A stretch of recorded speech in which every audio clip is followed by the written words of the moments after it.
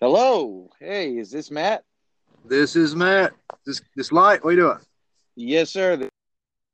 We're just gonna give a minute or two and be able to get on Mr. Dugan and Mr. Dark. Cool, cool. So how's your day been? My day hasn't been too bad. Has not been too bad. Gentlemen, Howdy, Mr. Dark. How you doing, brother? excellent. Happy Saturday. Happy Saturday to you. We're on the line with Mr. Matt. Hey, Dugan just joined us. Dugan, Oh, Dark. hello. This is Matt. Welcome, Dugan. Thank Hey, you. Dark. Hey, Dugan. Hey, how are you? All right. I'm not dead yet. Yeah. All right, I just want to read off his bio. I thought this was one of the most amazing bios I've ever read. That shit So was epic. just to give everybody on the podcast an idea and refresh Dugan's memory, his bio goes: born and raised in the foothill regions of the Appalachians called the Blue Ridge Mountains. Been shooting cans and anything that moves in the woods since I was a child. Can rain fire on target with a 22 LR over 100 yards, iron sights only. Play guitar better than Ted Nugent, but he sucks, so that ain't saying much. Forgiveness comes from God, not me. Fully aware where the world is headed and why. As an individual suffering from terminal poorness, I am a skilled auto mechanic and fabricator. I must repair or build anything I desire to have. College educated, with CNC, NC, and manual machinist, professionally trained martial artist.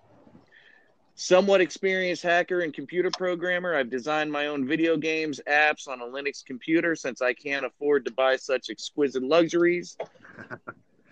Um, and we'll end it right there. I mean, does that pretty much define you, my friend? Oh, I think we dropped Mark. Yeah, that's pretty much me though. Yeah, I never really realized how poor I was until I had some family come down from up north and be like, "Hey, Matt, why don't you come to the city and live with us? That way you can have things." And I'm like, What do you mean? I do have things. I have everything I need. Yeah. Yep, I didn't really understand. City mouse, country mouse. Yeah, pretty yep. much. Yeah, I've got lots of family in up in Richmond area. But yeah, I've just made do with whatever I've had. I've never really needed for anything. Yeah, a man doesn't need much when, he lives off of what his means are and he does the things that he truly desires, not the things that society has influenced him into saying that he needs. Yeah, I mean, We can cut back a lot. I would I've argue. always Oh, I'm say sorry. what?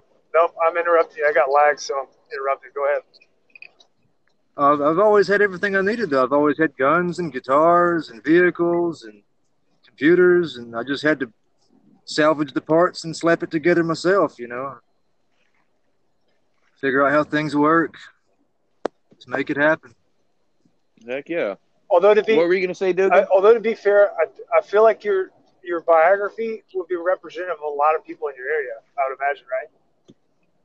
There's That's probably a lot true. of Yeah, guys most like people that. around here don't really. Yeah, most people around here are more innovative than myself. Actually, I know some very very skilled people that Oh yeah. but just like me, they don't really realize how poor they are. If you tell somebody in Appalachia, "Hey, why are you so poor?" They're like, "What are you talking about? I'm not poor. It's because my truck belly don't come That's poor. At awesome. least it runs." Yeah, it's kind of like Yep. it's kind of a misnomer almost if you think about it. Like if you took a guy that had wealth and then you dropped him on an island, and you took a guy that had experience and you dropped him on an island, it's like it's clear.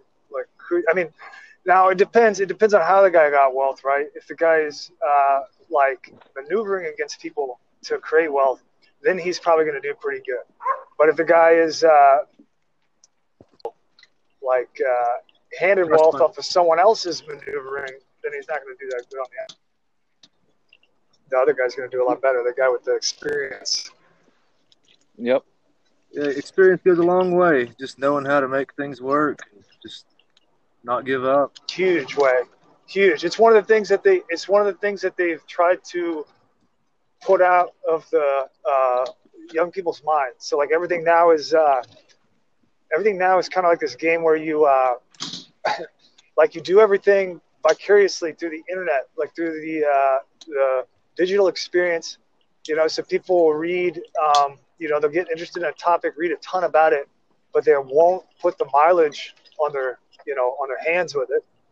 And then so they'll have tons of theoretical knowledge, but then, no application of they won't live the life that they want to live. They'll just live it through the internet. And that's kind of like, I think you see that a lot everywhere. Like with the internet operators. Well, sure. Yeah. Your knowledge is different.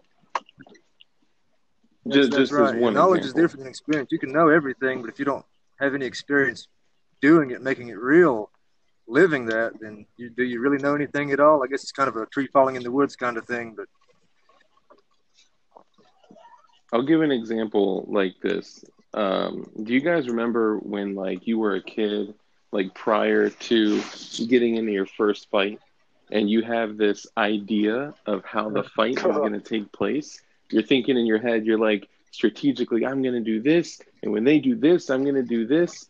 And then once you're going against the energy of someone else, plan goes to shit. It's funny because Mike Tyson actually has a quote. He says, everyone's got a plan until they get punched in the face.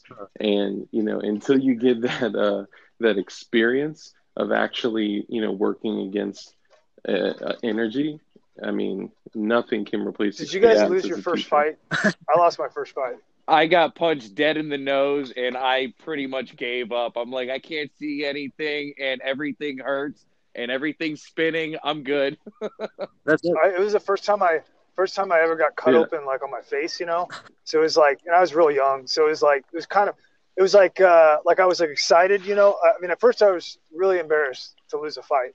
Then I was like, kind of like pumped up while the adrenaline like went away, and then when I realized that like I had skin was open, and I was kind of like, I've never had that before on my face, and then it kind of makes you feel kind of like sick, and then you got to go home, and then your parents are just like very disappointed in you, like you try to lie, and it's like obviously like you just got your ass kicked. That's what happened.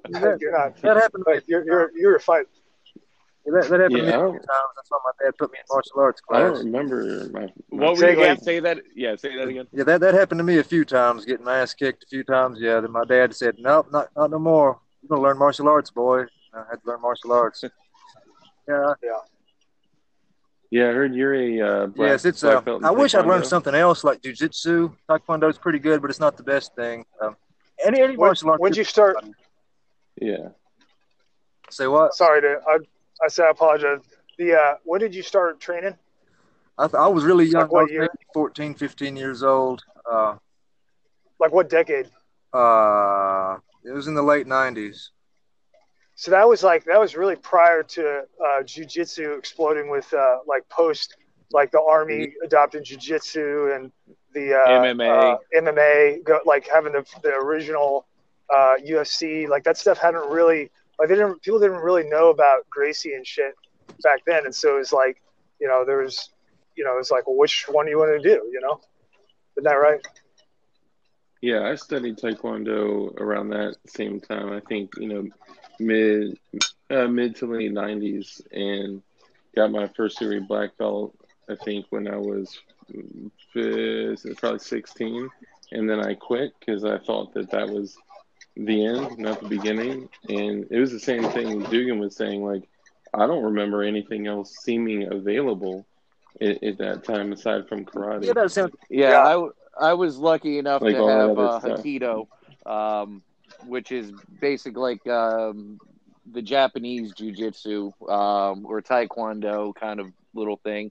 Wasn't too bad. You got to learn a little bit of body manipulation, but other than that, that's the most I studied when I was a kid for martial arts. I reckon for anyone. I mean, you can only shoot so many people before you run out of ammo. You have to start punching them eventually. Yeah, for real. I don't know. Or choking. I'm a choke. See, I'm a lot stronger now than when I was younger. Like when I was younger, I wasn't, it hadn't occurred to me yet that like you can actually like train for like actual power and not just like fluff, and you can get like strong as fuck, and like people just they'll wrestle you, and if you get powerful enough, like they won't be able to keep you down, and then you just learn some choking, and then that helps a little bit. But it's really, I mean, you're kind of just dancing with the devil, like it's any man's game, really. It is. I try to avoid fights at all costs anyway. I mean, I'm a lover, not a fighter anyway. Yeah. That's one thing I've realized as I've gotten older. I'm like, I don't want to fight as much as I used to. I used to want to get into fights all the time, and my favorite thing was straight punch to the nose, a hit to an open jaw, or a slap across the throat. Those were my three go-to moves. And if that didn't work, then it was just ground and pound after that. I was just choke from Army. Nice. The only thing that ever worked consistently for me was just I'm going to lose unless I pretty much choke you. And then if I get you in a choke, like you're pretty much done unless I'm like unconscious or something, like you're going unconscious. You're gonna go spider monkey on their ass, right, dude? But I mean, pretty much it's my only chance. It's my only chance. So I got really good at it. Dude, that's awesome, man. Yeah, I used to do the MMA, go to the MMA circuits here, like in Missouri, they're pretty small, and but they are enthusiastic, and man, that is just a rough man's sport. I remember I went to one, they did a freestyle one. They had like a freestyle match with, which basically means like, here's Joe and Bob. And, it was basically like two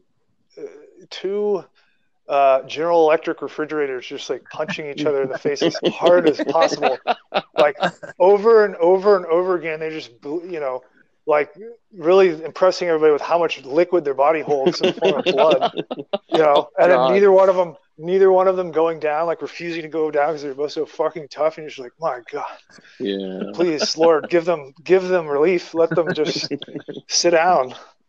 Let them punch each other till someone falls asleep. Well, Mr. Matt, let's throw in, you got a couple of bullet points that you wanted to write down. Dugan, do you have any way that you want him to go off the bullet points? You want him to read them off, or go with the last one first, or just whatever? Follow your heart. I gotta run a heater in here. It's below freezing now. We're running a heater, so I apologize if there's any background noise. It's an F-16 engine, but he's converted it.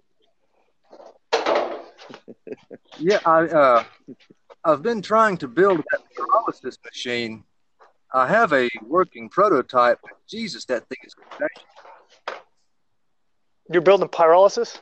Yeah. Plastic pyrolysis? Yeah, man. I've got a cooker, run some hoses out of it into an old inflatable tire, and I got a three-way valve. And I wish I knew what substance I was making, though. I mean, I crammed some trash bags, plastic bags in it, cooked it for about 2 hours. And you got your oxygen cut off on there? I have no idea what I've got going. Oh yeah, so you gotta, Cliff. Can you get that man the PDF? Yes, I can. I'll send it to him. I'll send him right after the podcast. Yeah. Okay, sounds good. So the general idea. So what you got to do? I'm assuming you're asking me what to do, right? Well, if you want to tell me, yeah. Okay, sure. So when you release the different hydrocarbon chains out of plastic, you can choose what you're going to get. Like breakout, you're breaking it out by thermal cracking, and so the temperatures, I don't have them memorized, so you have to refer to the PDF. I'm assuming those PDFs have the temps in there, right? Because I have like 10 PDFs, and I didn't look at which one I sent you guys. I just assume they have all the temps in there. Different times, different temperatures. Yeah, I have two different ones. It's the Matt. It's the equivalent to like running a moonshine still. You have certain temperature you run your heads, your hearts, and the tails on, and it's pretty similar with the pyrolysis. Where at a certain temperature you're able to break off this certain hydrocarbon string, and at another temperature this one, and so on and so forth. Yeah, now further than that you can, so depending on what you want to render, you can you can use catalytic cracking, where you make, now in industry, they use fancy stuff that's like, designer catalysts and stuff. You don't have to do that though. You can find all kinds of, they're always elemental, so it'll be like a metal and typically some kind of carbon mixed together, and they'll pass gas through it. So you make some kind of, you have to get creative with whatever your setup is, and there's not really any rules, because the only way that this has been done is like the original way, which would have been from like a process that was developed by some guys that they gave to Germany for doing biomass to fuel, and that's where it comes from. And the plastics didn't even really start coming out until after that. So like the plastic pyrolysis is like a subset, I guess, like a sub-science, or if you want to call it a science. It's like industry doesn't do plastic pyrolysis. Industry does methanol, or what they call like methanol and like BTX production off of biomass, any kind of biomass, grass clippings, leaves, all that stuff. Oh. Whereas pyrolysis is like more specific, because you're going to be able to get your fuels really easily, and then your byproduct will be paraffin, like typically a hydrocarbon paraffin wax, which then you can do like anything with wax, but it does have some, petroleum in there, usually some hydrocarbon chains, so it's going to be a little bit more fuel heavy than your normal wax. Not exactly Vaseline, right? Right. Yeah. But you can make I'm sure you can make hell of a candle out of it. Yeah. Yeah. You don't need a wick anymore. Yeah, I remember watching the podcast or the YouTube streams, and I remember you talking about turning plastic into fuel, and I was like, hey, I can do that. So yeah, it's super simple. I built something working. I guess the proof. So it should be. I don't have the PDF. Do any of you other guys have the PDF with you at all? I do have the PDF. I can, if you want, I can try to pull it up right now. I believe Could you find them. Could you check it in the background and just see if you can find, like, they should have like a list of temps. If we could just get see if you can find, just browse it, see if you can find something for probably the most applicable one would be gas and diesel. So it's basically about temperature control. Yeah, it's temperature control, but your vessel, like, so what you're cooking in, right? You're still, it has to be enclosed from external air. So like, right, when you cook it, it's gonna release gas inside of a closed vessel. You have an outlet valve, which is like your reflux, like your runoff, and that's where all the gas will become so great that it'll be constant pressure out, and you're gonna evacuate any oxygen that's in there after you seal it. We're going to evacuate it really quick as soon as you start heating it. And then once it starts, what would you call that? Deconstructing itself, then you'll start getting all this fuel out. And then the idea would be, like, if you wanted to, you're going to get a lot of them in one string, particularly like if you're not controlling the temperature and it's fluctuating, like it's getting hotter and hotter and then cooler. Yeah. You're just going to have all that stuff coming out. So the way the guys do that easily, like in India and shit like that, they put a fractional distillation catchers, like the equivalent of like a water trap, but it's just, they'll have a pipe going down, and I've seen them use fire extinguishers, I've seen them use pipes, whatever, and they have it go into one and then into another and then another, and those will each be different temperatures. And then you automatically get some fractional distillation between each layer, And then they put a little valve. My design has 2 water traps. I just copied a YouTube video design. Yeah. But, all I know is whatever it produces is extremely freaking flammable. Yeah, it's pretty sweet. I'm glad people are trying it already. Yeah, it looks like diesel. Awesome. It looks like diesel, but it smells like kerosene, but it burns like nitromethane or something. It's fucking crazy. You might have. You got all 3 of them there, most likely. Yeah. It probably is all 3 in one, huh? Because I'm not controlling it. Okay, I see. Work on the controls. I got the PDF pulled up right now. I'm looking at one of them, and I'm trying to find the charts. It's kind of broken up in multiple charts for specific applications, like rubbers, plastics, and stuff like that. So, Matt, at the end of this, I'm going to send you both of these links. Right. One of them's like 800 pages. The other one's like 300. There's a lot of scientific jargon in here, but at the end of the day, you will have a lot of real world temperatures and times to be able to go off of. Yeah, I'm not scared of scientific jargon. I just get tired of it after a while. You know, life's busy here and out here in the mountains, trying to survive and make do. Heck yeah. Yeah. What's what? I got to say, before we move on to another topic, I have been, since that day that we had that conversation about paralysis and whatnot, Dugan and I were having a conversation, and I was like, man, my mindset of plastic has just completely changed. I'm like running around, like grabbing stuff, like, and I had a huge, you know, the PSA box that you get uppers in.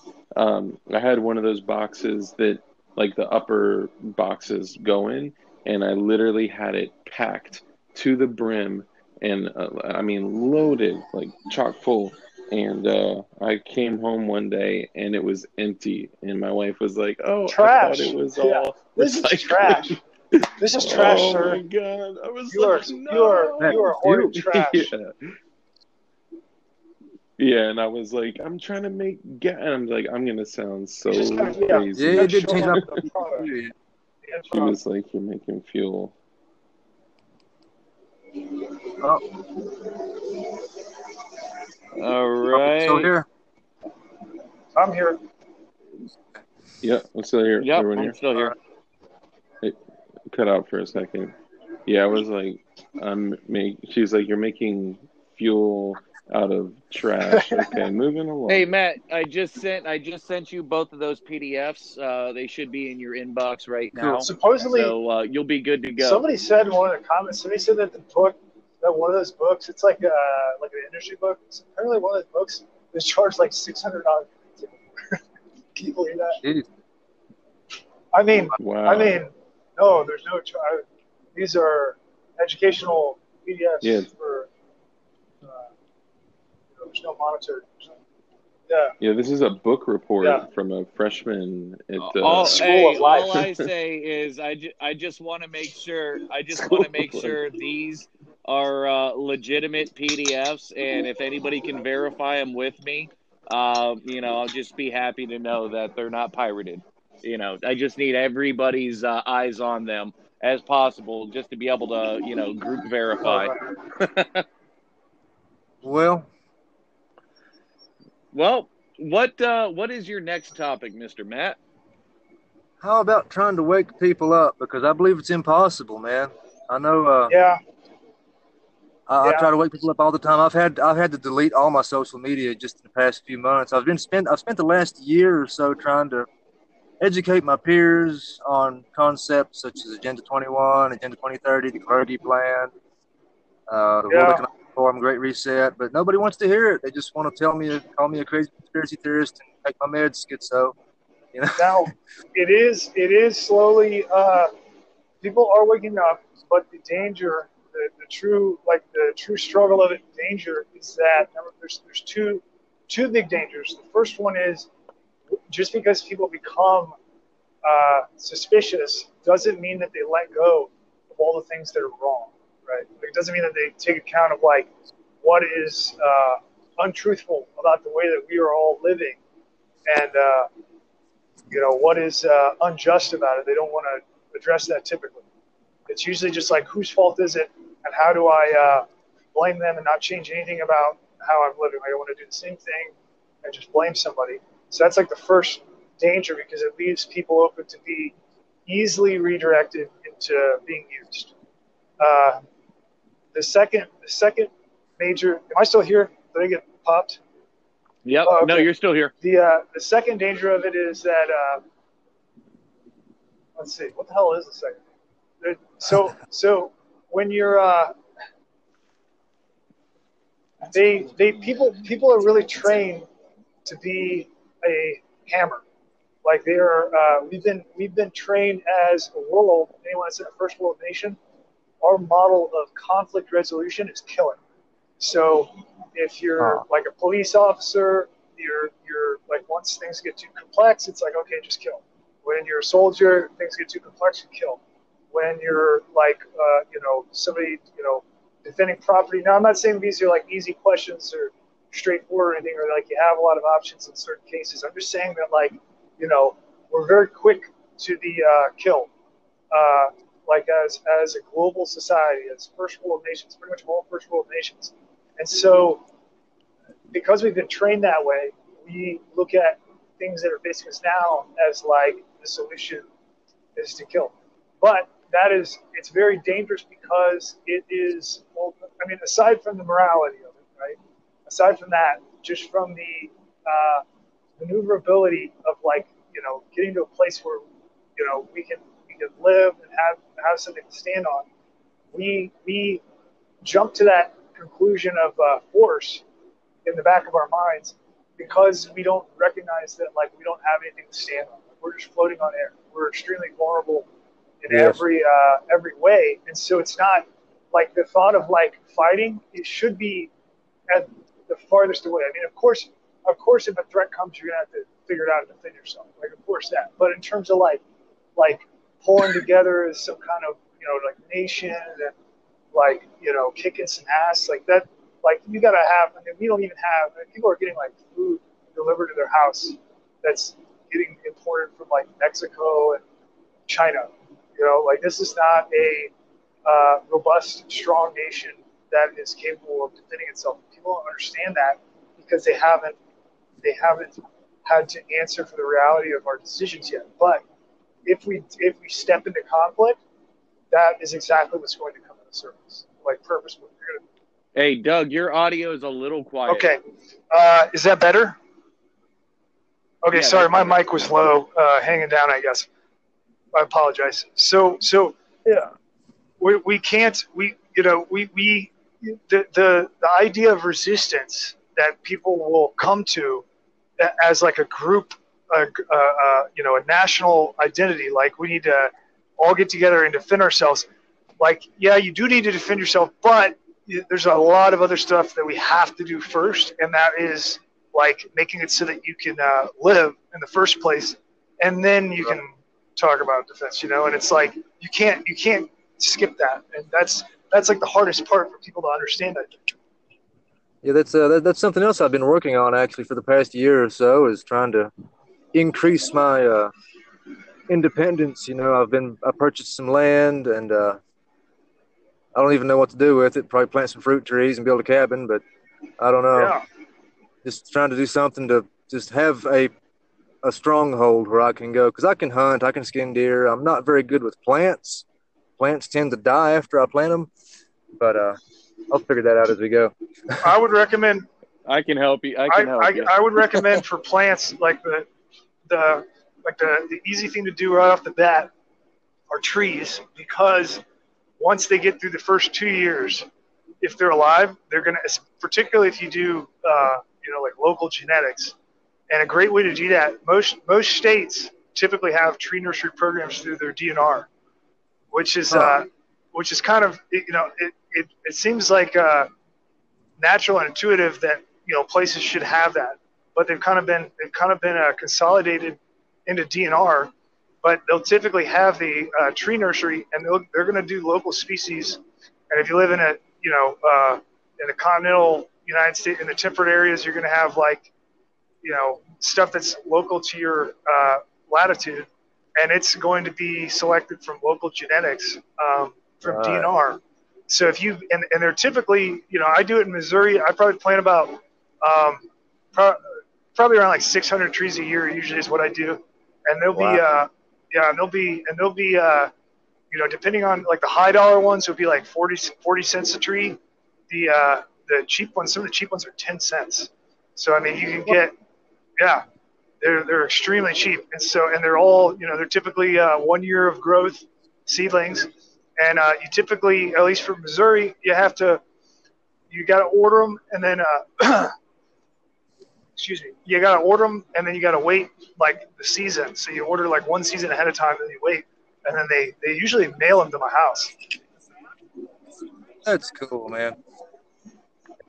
Another thing I will add to that is if you go on Craigslist, Facebook, or just type in your local area and type in master gardeners, there's a lot of people that are master gardeners that are willing to help you and teach you, and willing even to come out to your property just to be able to help pass this knowledge on. Because if you look at who the master gardeners are, they're older people, and there's not a lot of younger people that are even interested or even take from their knowledge. Another thing is look up heirloom variety plants, such as tomatoes, peppers, onions. It doesn't matter. Just heirloom variety plants for your area. And those have the genetics to be able to go without, go through a drought period, rainy season, specific soil geological mineral content. They do very well, and they are pretty much a low to no maintenance plant. Once you put them in the ground and they establish a root zone, they can pretty much start growing and then reseeding themselves as the years go on. And all you have to do is just pick and harvest the fruit from there, and they're pretty typically disease and insect resistant for your areas. Now for tips for shorthand tips that are really like that I would have wanted to know when I started. The first thing would be I would if you're going to plant any more than like 20 trees, which I would recommend. I mean, if you plant 150, you got to think that you're going to have you're going to have at least, like, if conditions are really poor, you're going to have a 50% survival rate probably through like the first 2 years in poor conditions. Like if you have drought or something that kills a bunch of them, you'll probably at least have like 50% survival. So that's a lot if you put in 150, fruit or nut bearing trees, like that's a lot of stuff that's coming your way in a few years. For planting, I'd highly recommend investing in a gas auger, just like a small, I don't know, like 60 or like a 60 cc gas auger, and then it will help you dig. Like the first year that I did everything by hand, and I did like 500 trees, and or probably more than that, and it was kind of it's a lot of time. So the gas auger is gonna like drop that down and get you a lot more motivated. You'll be a lot more motivated to plant trees. You'll be like, 200 trees in a day, like no problem. And then the other thing. It's one good thing about living in Appalachia here. Sorry to interrupt you. That's one good thing about living in Appalachia here. I'm sure I can borrow that from somebody. Gas auger. I'm sure somebody has one. Yeah. It's always good to get helping hands. I mean, that can have to labor. The other thing I would say, like for fuel, for energy, for both. I mean, you can do torrefaction, which is when you just like the pyrolysis with plastic. You take tree, like trees are really good for it. Like a high density tree, like a fuel tree. You chop it up, and then you would put it in an airtight vessel, and you would cook the gas out of it. Now that gas you can further process into like methanol and stuff like that if you want. But the actual you're making char, and then you can use that like charcoal for cooking. But then you can break it down, and you can compress it with like a press, and you can turn it into high density fuel chips that then you can run like in standardized squares for heating, which is nice because you can really cut down on the bulk of storage. Now that's something that I've looked at. I haven't done it yet, but it's called torrefaction. What's that? That sounds rather difficult and troublesome, but it might be worth it. Yeah. The other thing that I would say is for field trees, I definitely recommend black locust and hedge or Osage orange, just because their fuel content is so high, and they're dual purpose. Of course, for fence posts and axe handles and shovel handles. They have a lot of dual purpose, and they grow and regenerate and grow really easily. And then the only other thing I would recommend, which has been really useful that I would have done sooner if I would have realized it, is if you make for your wood storage area, you make it enclosed, and then you put windows on it that are south facing so the sun comes in, because I'm curing wood to burning, getting like 14% humidity, which is great for, lighting it up with a match. And I'm getting that in like 5 months on some strains of wood, whereas it would have taken, typically over a season. Like usually if you leave it out in the ground for a year, it'll burn, but it's not super, super great. Well, you can get it to that point in 5 months with window. That's pretty wild stuff. Yeah, I'm Nice. taking notes here, by the way. Yeah. It does sound like a lot of work, but I believe I can do it. Oh, and then the other thing is urea. I would definitely recommend urea for fertilizing. If you want to fertilize trees for nitrogen content, urea has. I'm not talking urea nitrate. I'm just talking like straight urea. It's extremely cheap, and you can get it in bulk, and you can, it's got 46% nitrogen, so you can throw it down. It'll, absorb immediately. There are ways so you can heat. Now this is a little bit more complex, but like after you use urea for a while, you can figure out that you can actually heat it, and urea is a really interesting compound because it'll auto condense under heating conditions. It releases ammonia, and then you're going to get there's patents where you heat it at a certain temperature, you can convert it into biuret, which is like a condensed form of it, which then has a really interesting property because you can use it as a protein supplement for feed. So when you're making like a feed mix, you can throw this urea that you're using for your trees, you can throw it in there to a certain percentage, and you can get, you can do like a feed supplement or biuret and triuret. And then the biuret, you can throw it on the ground and kill weeds and stuff, and then it won't break down into its original urea form for about 6 months. So it'll kill whatever you throw down on it first, and then it'll turn into urea. So it's got a ton of really useful properties, and it's dirt cheap. That's Nice. great. Doug, your audio is breaking up just a little bit. I don't know if it's because of the burner behind you, but we're starting to get a little robot audio out of you. Just to give you a heads I appreciate all that information, though. I'm taking notes. I'll check on all this stuff here later. All right. Doug, do you have anything that you want to ask this gentleman before he goes on to his next What about bullet the topic, you mean?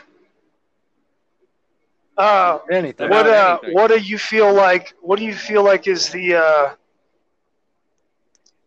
in terms of the disposition of people that you come into contact in America, like in your area?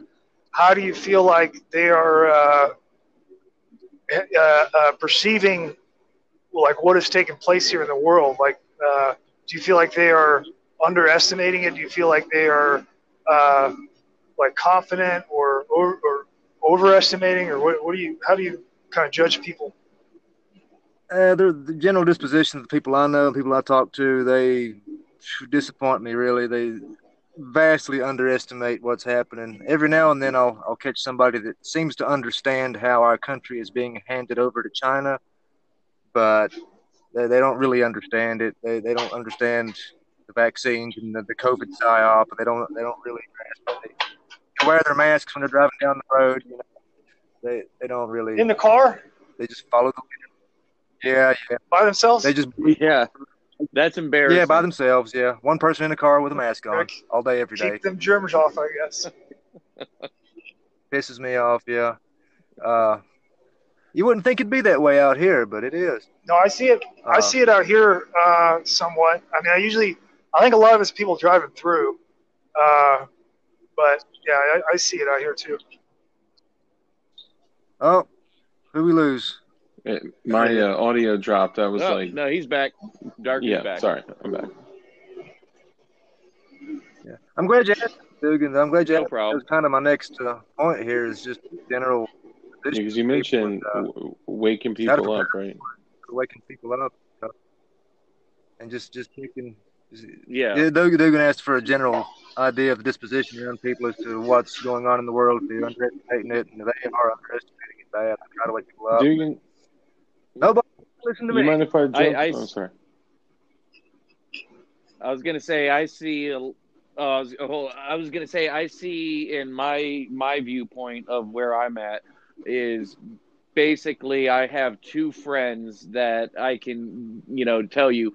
One of them says, "Hey, you know what? I'm gonna buy all my supplies and all my gear, and when the end of the world happens, if I don't have AC and my amenities, I'm just take me out now. That's it." The other one says, "You know what? I really don't care because it's going to happen whether I try to do something or not. So I'm just going to enjoy, my little slice of life." And then everybody else is in between, basically. Well, it doesn't affect me. Oh, well, how can this affect me? Oh, it doesn't matter. They don't see the long term. Their eyes aren't open. As long as they have their minor conveniences and the things to be able to keep them, calm and happy. Other than that, once those things disappear, then they will be interested in listening or trying to, fight back or whatever it may be. But, these are the people that are going to be easily manipulated whenever things start going really far south with our country. And basically, once they go really far south, they're going to look to anybody who claims to be the savior, and they're going to fall right in line, whether right or wrong, just because they want to find their normalcy and get their comfort back. Exactly. And people are just way too comfortable. They focus on that comfort. Yeah. Most people I know, they just believe whatever the Mockingbird media tells them to believe. Doesn't matter if they watch CNN or Fox. I mean, it's just the same talking points, just a different spin on it. They don't really look for their own information. They don't care what's important or what's real. They just care what they're supposed to believe, what makes them comfortable. Yeah. And it's hard. Not at all. It's hard to people have a really. I mean, myself included. I've been hungry before, like really hungry, but it's usually in like the hungriest that I've been is in like training for the military, where they're like purposely starving you, and like both just going through that in an administrative.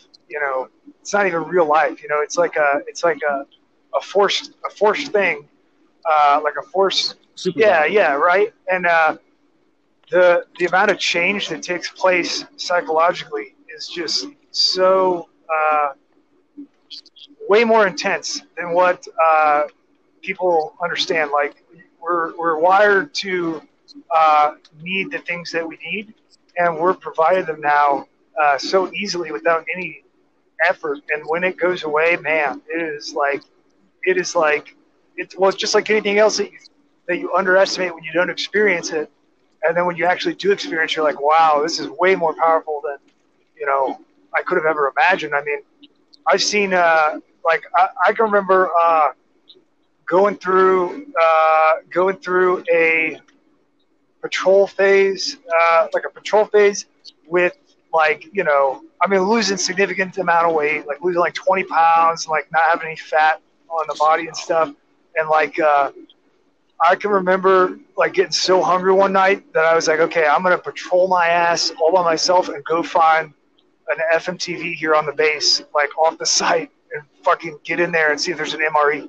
So like I found one, got into the FMTV from like another training unit, got out an MRE, then like heard a sound over my shoulder and was like, oh fuck. And I turned around and it was like an officer from my same training class, completely on his own, doing the exact same thing.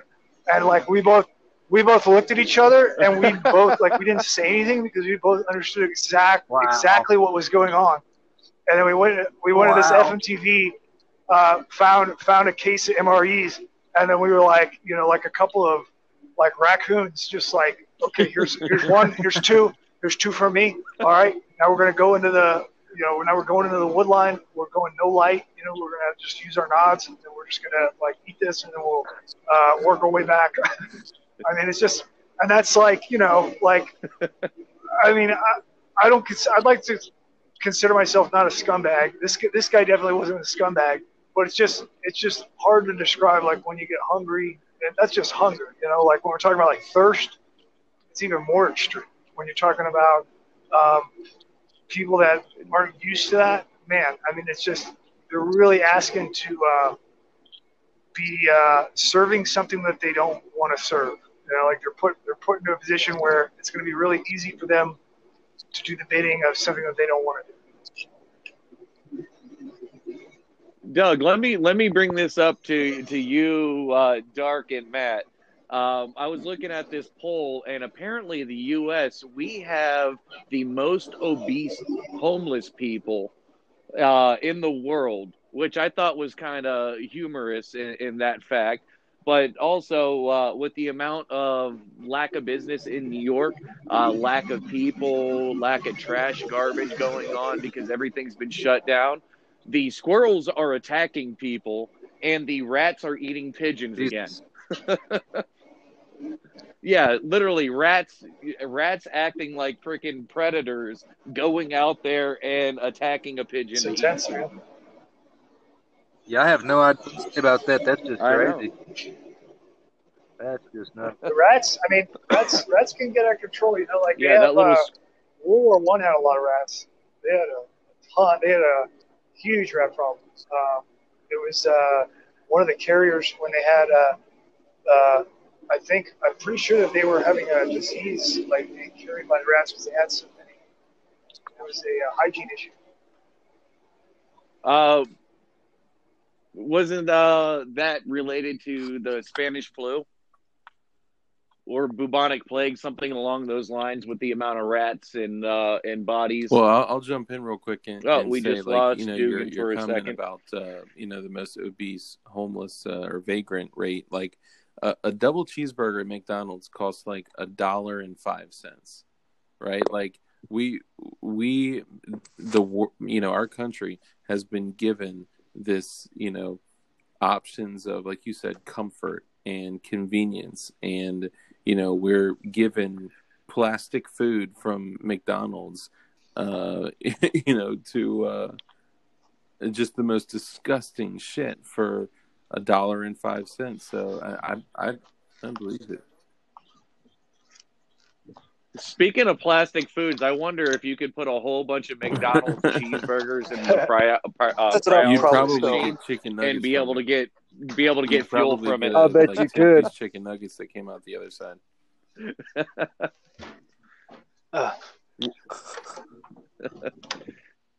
All right, Matt. Is there anything else on your list that you want to discuss, ask, or bring up? Oh Lord, it's been a pretty good show so far. 3D printing. I love the Cody Wilson podcast. It's pretty awesome. 3D printing is something I've been learning. Yeah. Oh, Oh shit! that's the Sorry. H.N. Warthog After a engine while, right it there. goes down. I felt the heat off that. Yeah, the 3D printing's been interested too. I've been interested in that for a long time.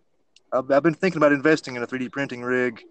I don't know how useful that would be in the coming times. There's no guarantee of what we're going to what have. they're probably most useful for, in my opinion, is making forms or like molds for metal pouring, because you can at least as they are being 3D printers that take nylon and PLA. I mean, it is the particularly like nylon. If you do like an enclosure on it so that the air temp gets higher, and then you print nylon, that can be really useful because it's good for like direct use for a lot of stuff.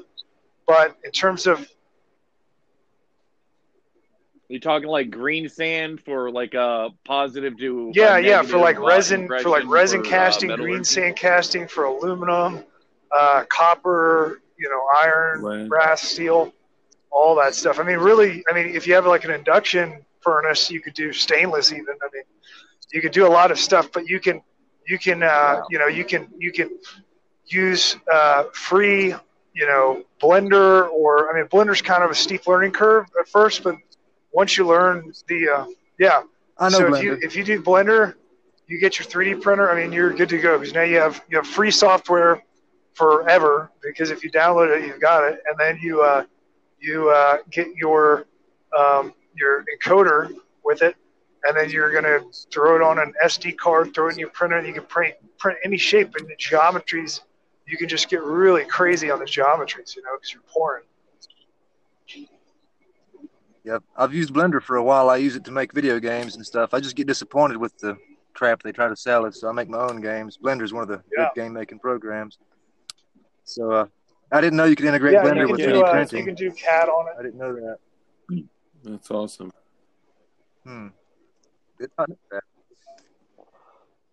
So Blender is a one-stop shop it's kind of for intense. software application. Yes, it took me like 5 years to figure it out. But yeah. I mean, a real straightforward one is SolidWorks, and I will say anybody that's, particularly if you're a military veteran, SolidWorks, if you email them, you have to email them or call, or I don't think you can call them, but you can email them, and they have a veteran discount that's really, really steep. Like it's a heavy, heavy discount. So you get it for, I mean, I don't want to quote it because I don't know what it is. I haven't done it in a little bit, but it used to be $20. You could get, or thereabouts, you could get SolidWorks. Yeah, I'll just throw this out there too that I've been looking at getting a printer myself, and I have a link currently where a Creality Indoor 3 is $157.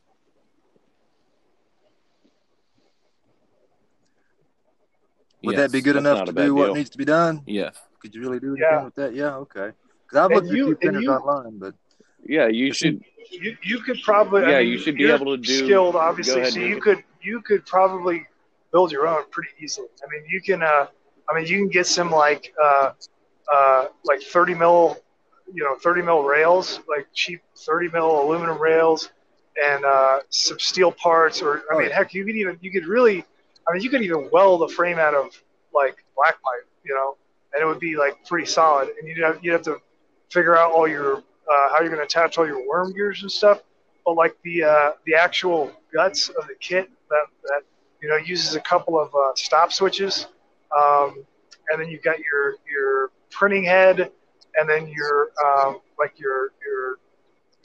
controller, like your computer unit, and then your files are usually separate from onboard memory. You usually just put in like an SD card, and they're usually, it's a pretty I still use a kit because I just built one and then never mess with it again. But if I was going to do it again, I think I'd probably just build it from scrap. Dude. I may think about that. I never thought about building one from scrap. Go ahead. I've been seeing people using like Adreno hardware and modules and stuff to be able to make their own 3D printers, and you find a couple of broken printers on the side of the road, and those worm gears, tracks, and stuff can easily be salvaged out of them to be able to go forth and you'll definitely get your limit switches. There are so many. I pulled some printers apart, like copy machines. Like there's probably like a good 20 limit switches in each copy machine. Bro, I have a few Raspberry Pis laying around. I'm sure I could use those. I literally would go to Chuck E. Cheese, steal that machine with the claw in it, and make a massive 3D printer. And dude, that's actually now that I'm actually thinking through that, it's not a bad idea. But dude, that would work.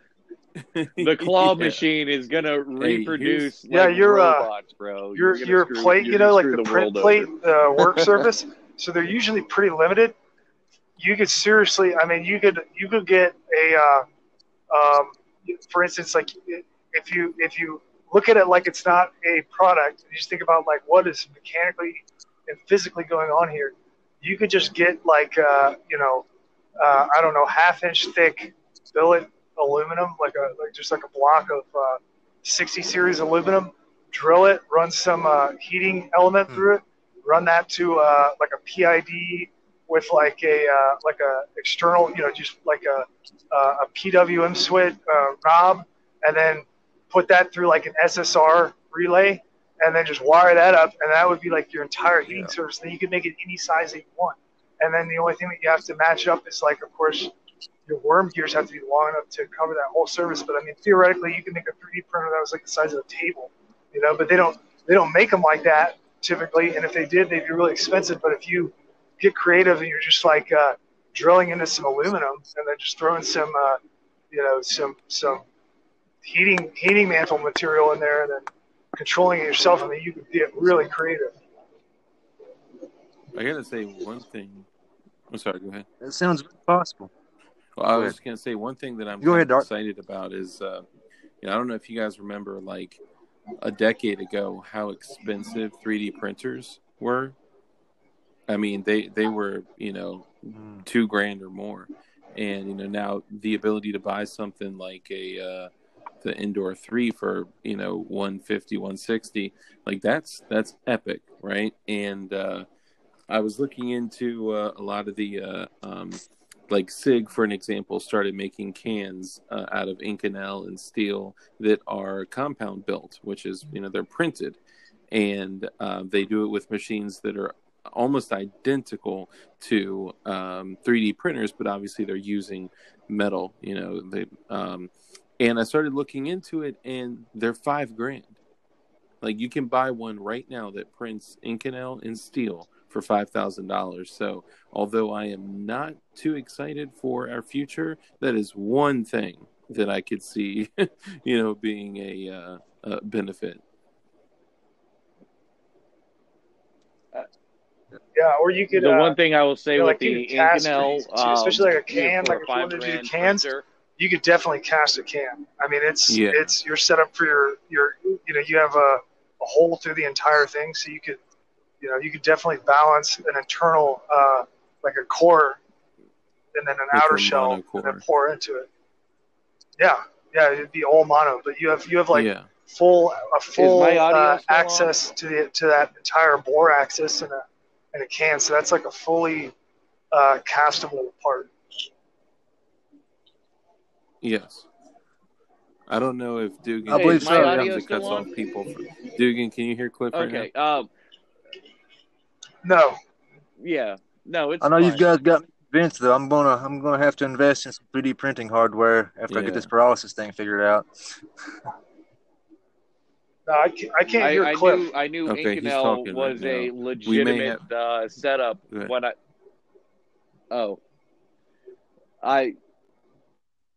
I was going to say I knew Inconel was a legitimate setup when I started seeing them building turbo manifolds for Yeah. 1,000+ horsepower Yeah, cars that's pretty, using the Inconel pretty- printers. Tough shit. I mean, Inconel is. I'm looking at a lot of the cans that came out for the new 6.8, military stuff, and it's pretty insane, man.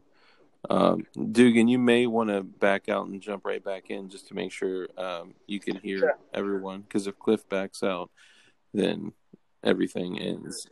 Yeah. Well, Mr. Matt, We shut what down. else is on your mind? What else would you like to discuss? Lord have mercy, I don't know, man. I think we've talked about a lot of stuff. We talked about paralysis and martial arts and 3D printing and trying to wake people up. Yeah. And fighting. Yeah, I hear you. Getting punched in the face. Beautiful. Dugan, can you hear me now? All right. We might be coming to the end.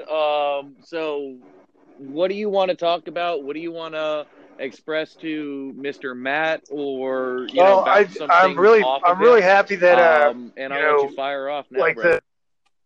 the best thing that people in general can do is like hands-on stuff. Like start doing things in reality and learning all of the failure experiences needed to actually learn something to use it for yourself and to have it forever, be able to teach it to your next generation.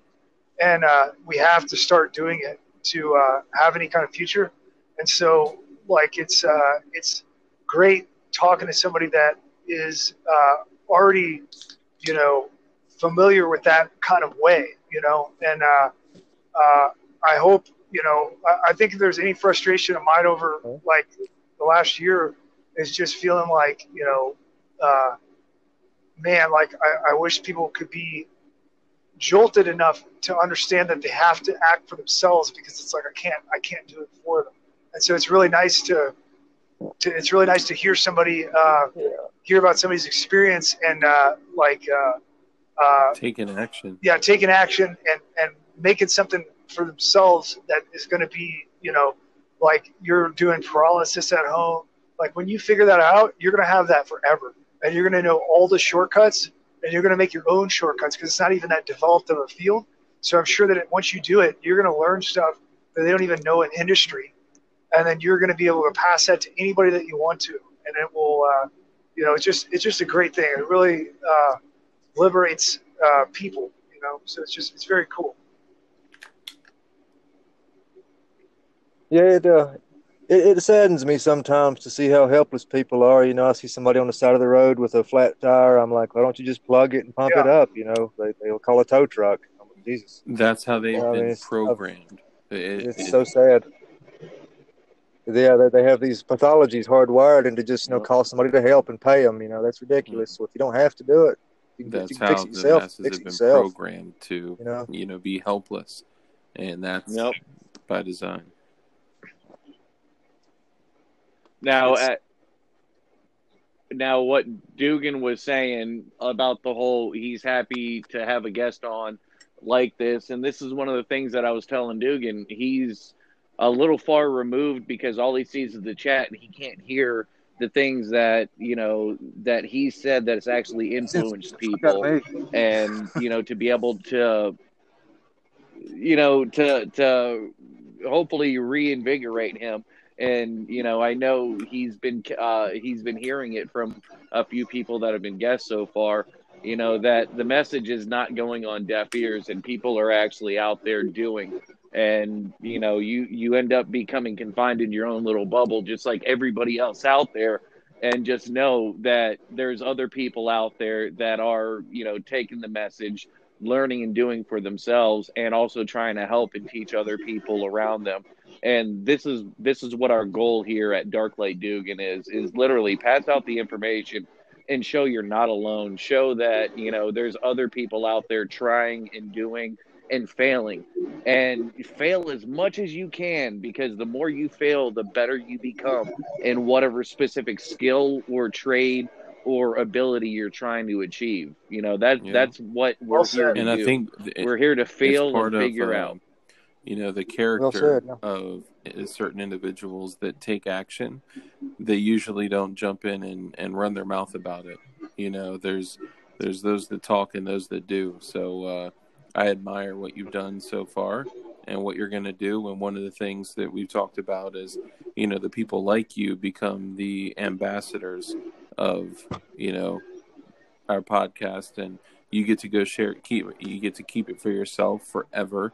Like Dugan said earlier, you get to develop it. You get to get the shortcuts, the cheat codes, and now you get to pass that on to others and contribute to their lives. So good for you.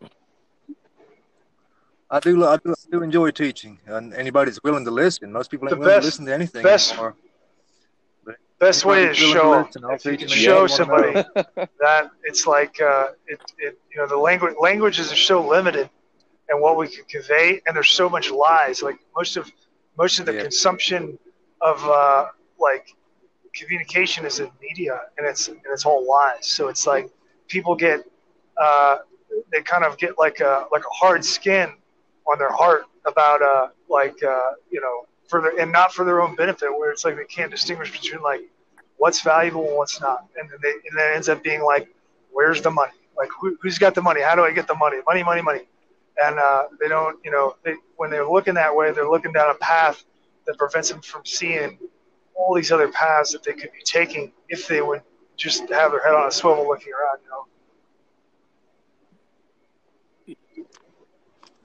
Dugan, you just reminded me of something, and this addresses, Mr. Matt, something that you brought up, which I think could be potentially helpful. I hope you mentioned about like waking others up, right? And like Dugan just mentioned, showing them. And I think something that's been helpful that we've discussed here before is, most people they're living that, we joke about it, like the Amazon Starbucks life, right? Like they are listening to the MSM, they're getting little snippets of information, memes, and then they're making decisions of their morals based on these quick little like snippets. So one thing that you could do is potentially having a conversation with someone or people is and Dugan brought this up initially, meet them where they are and find the point where they push back. And the best way to do that is to it's called the Socratic method, where you ask questions based on their beliefs or viewpoint, and they have to rationalize their belief out loud. And a lot of times when people do that, they start to rethink their own position, because the shit that they're saying usually doesn't make any fucking sense anyway, right? And then the moment you get to that point where they push back, like, whoa, world government? No. Or, whoa, the two-party system isn't real. Well, whatever that point is, walking them from there beyond it, and then just asking questions to create enough doubt for them to do some research.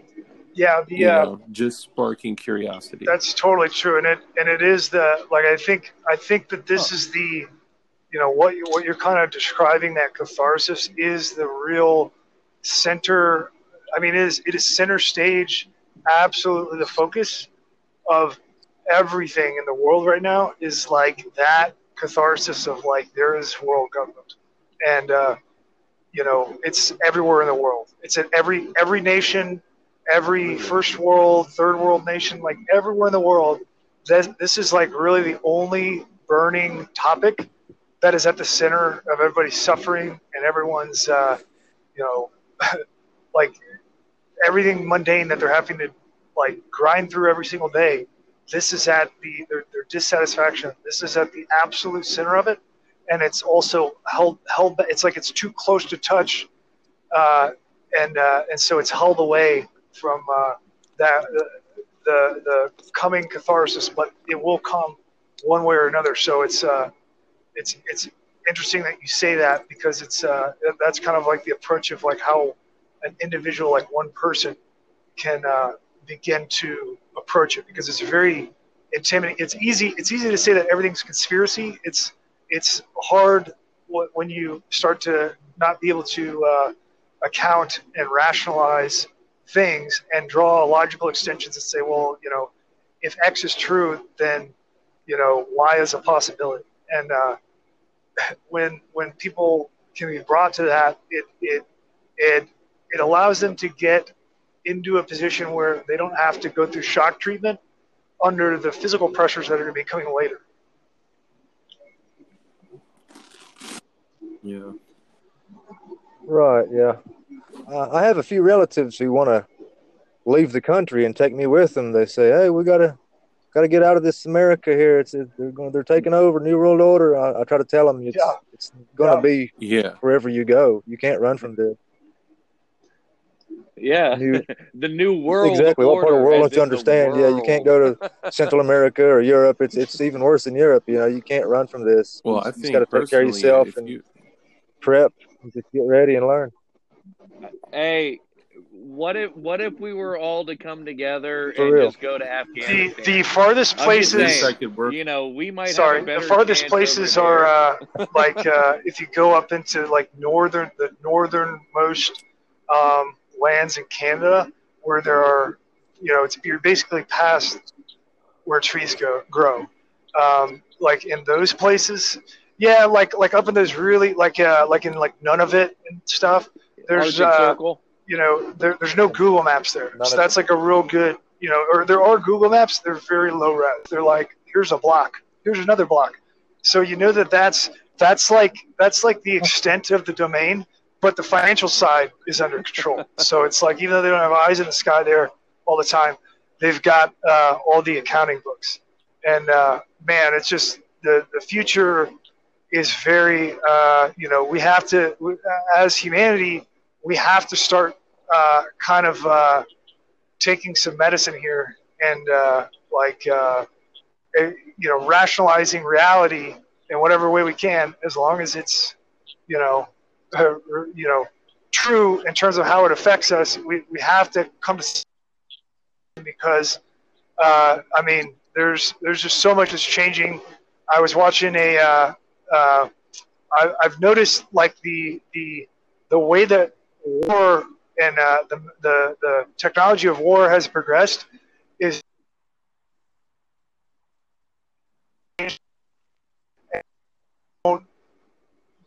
okay. How about now? Is this any better?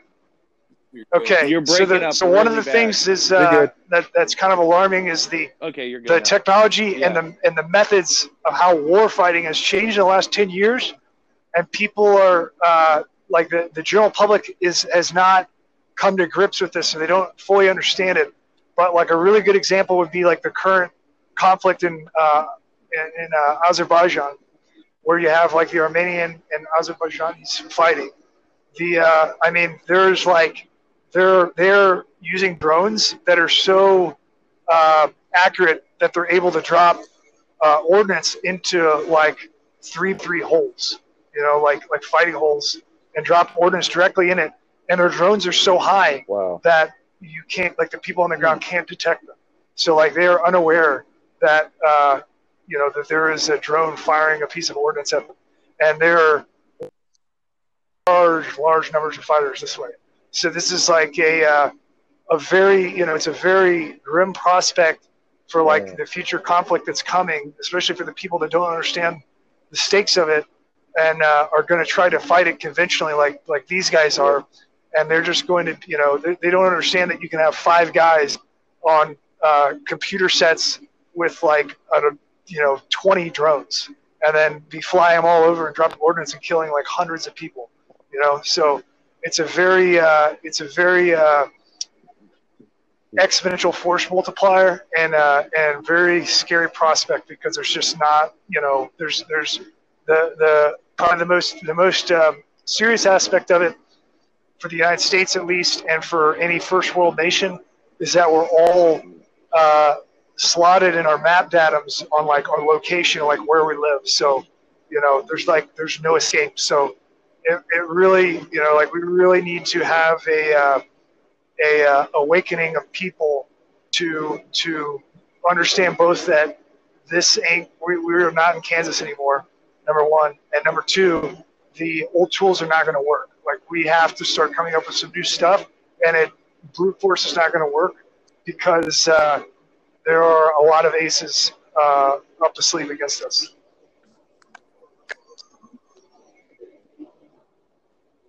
I see why you're so adamant about waking people up now. That's just the only way to survive this. It requires the only thing that world government needs to exist is people to rule over. And if it has nobody to rule over, then it can't exist. And so it requires that. And so the only way to do it is for people to at least understand what is going on and understand the scope and the seriousness of it before they can make any kind of rational decision of like what to do, because there's no rule book here, or like reality is just on. The switch is on, and this train doesn't stop.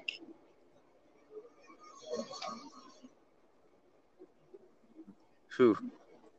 Yeah, I bought some land not long ago, thinking I was going to buy a cabin and live off the woods, all Ted Kaczynski style. But that's not. If you had 10,000, other people around you doing all the same thing, that's a lot of people to drop ordnance into holes on. But it's got to be a lot of people. Like you gotta have to understand that we need to change the way that we live so that humanity can live and be free. And have some kind of decency, because this, despite all this endless progression and technology, it's like we're certainly no more decent than we've ever been as men.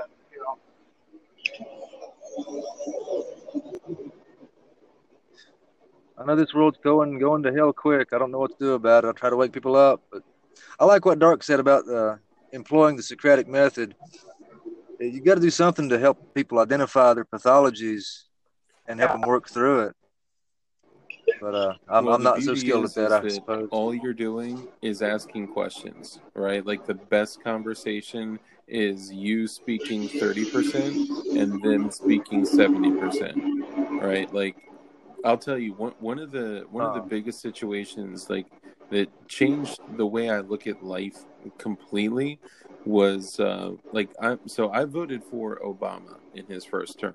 Okay, yeah, that's Yeah, me and too. that's actually good to hear. About the transformation because that says a lot about an open mind. But I had a current business owner, conservative Republican, which I didn't know.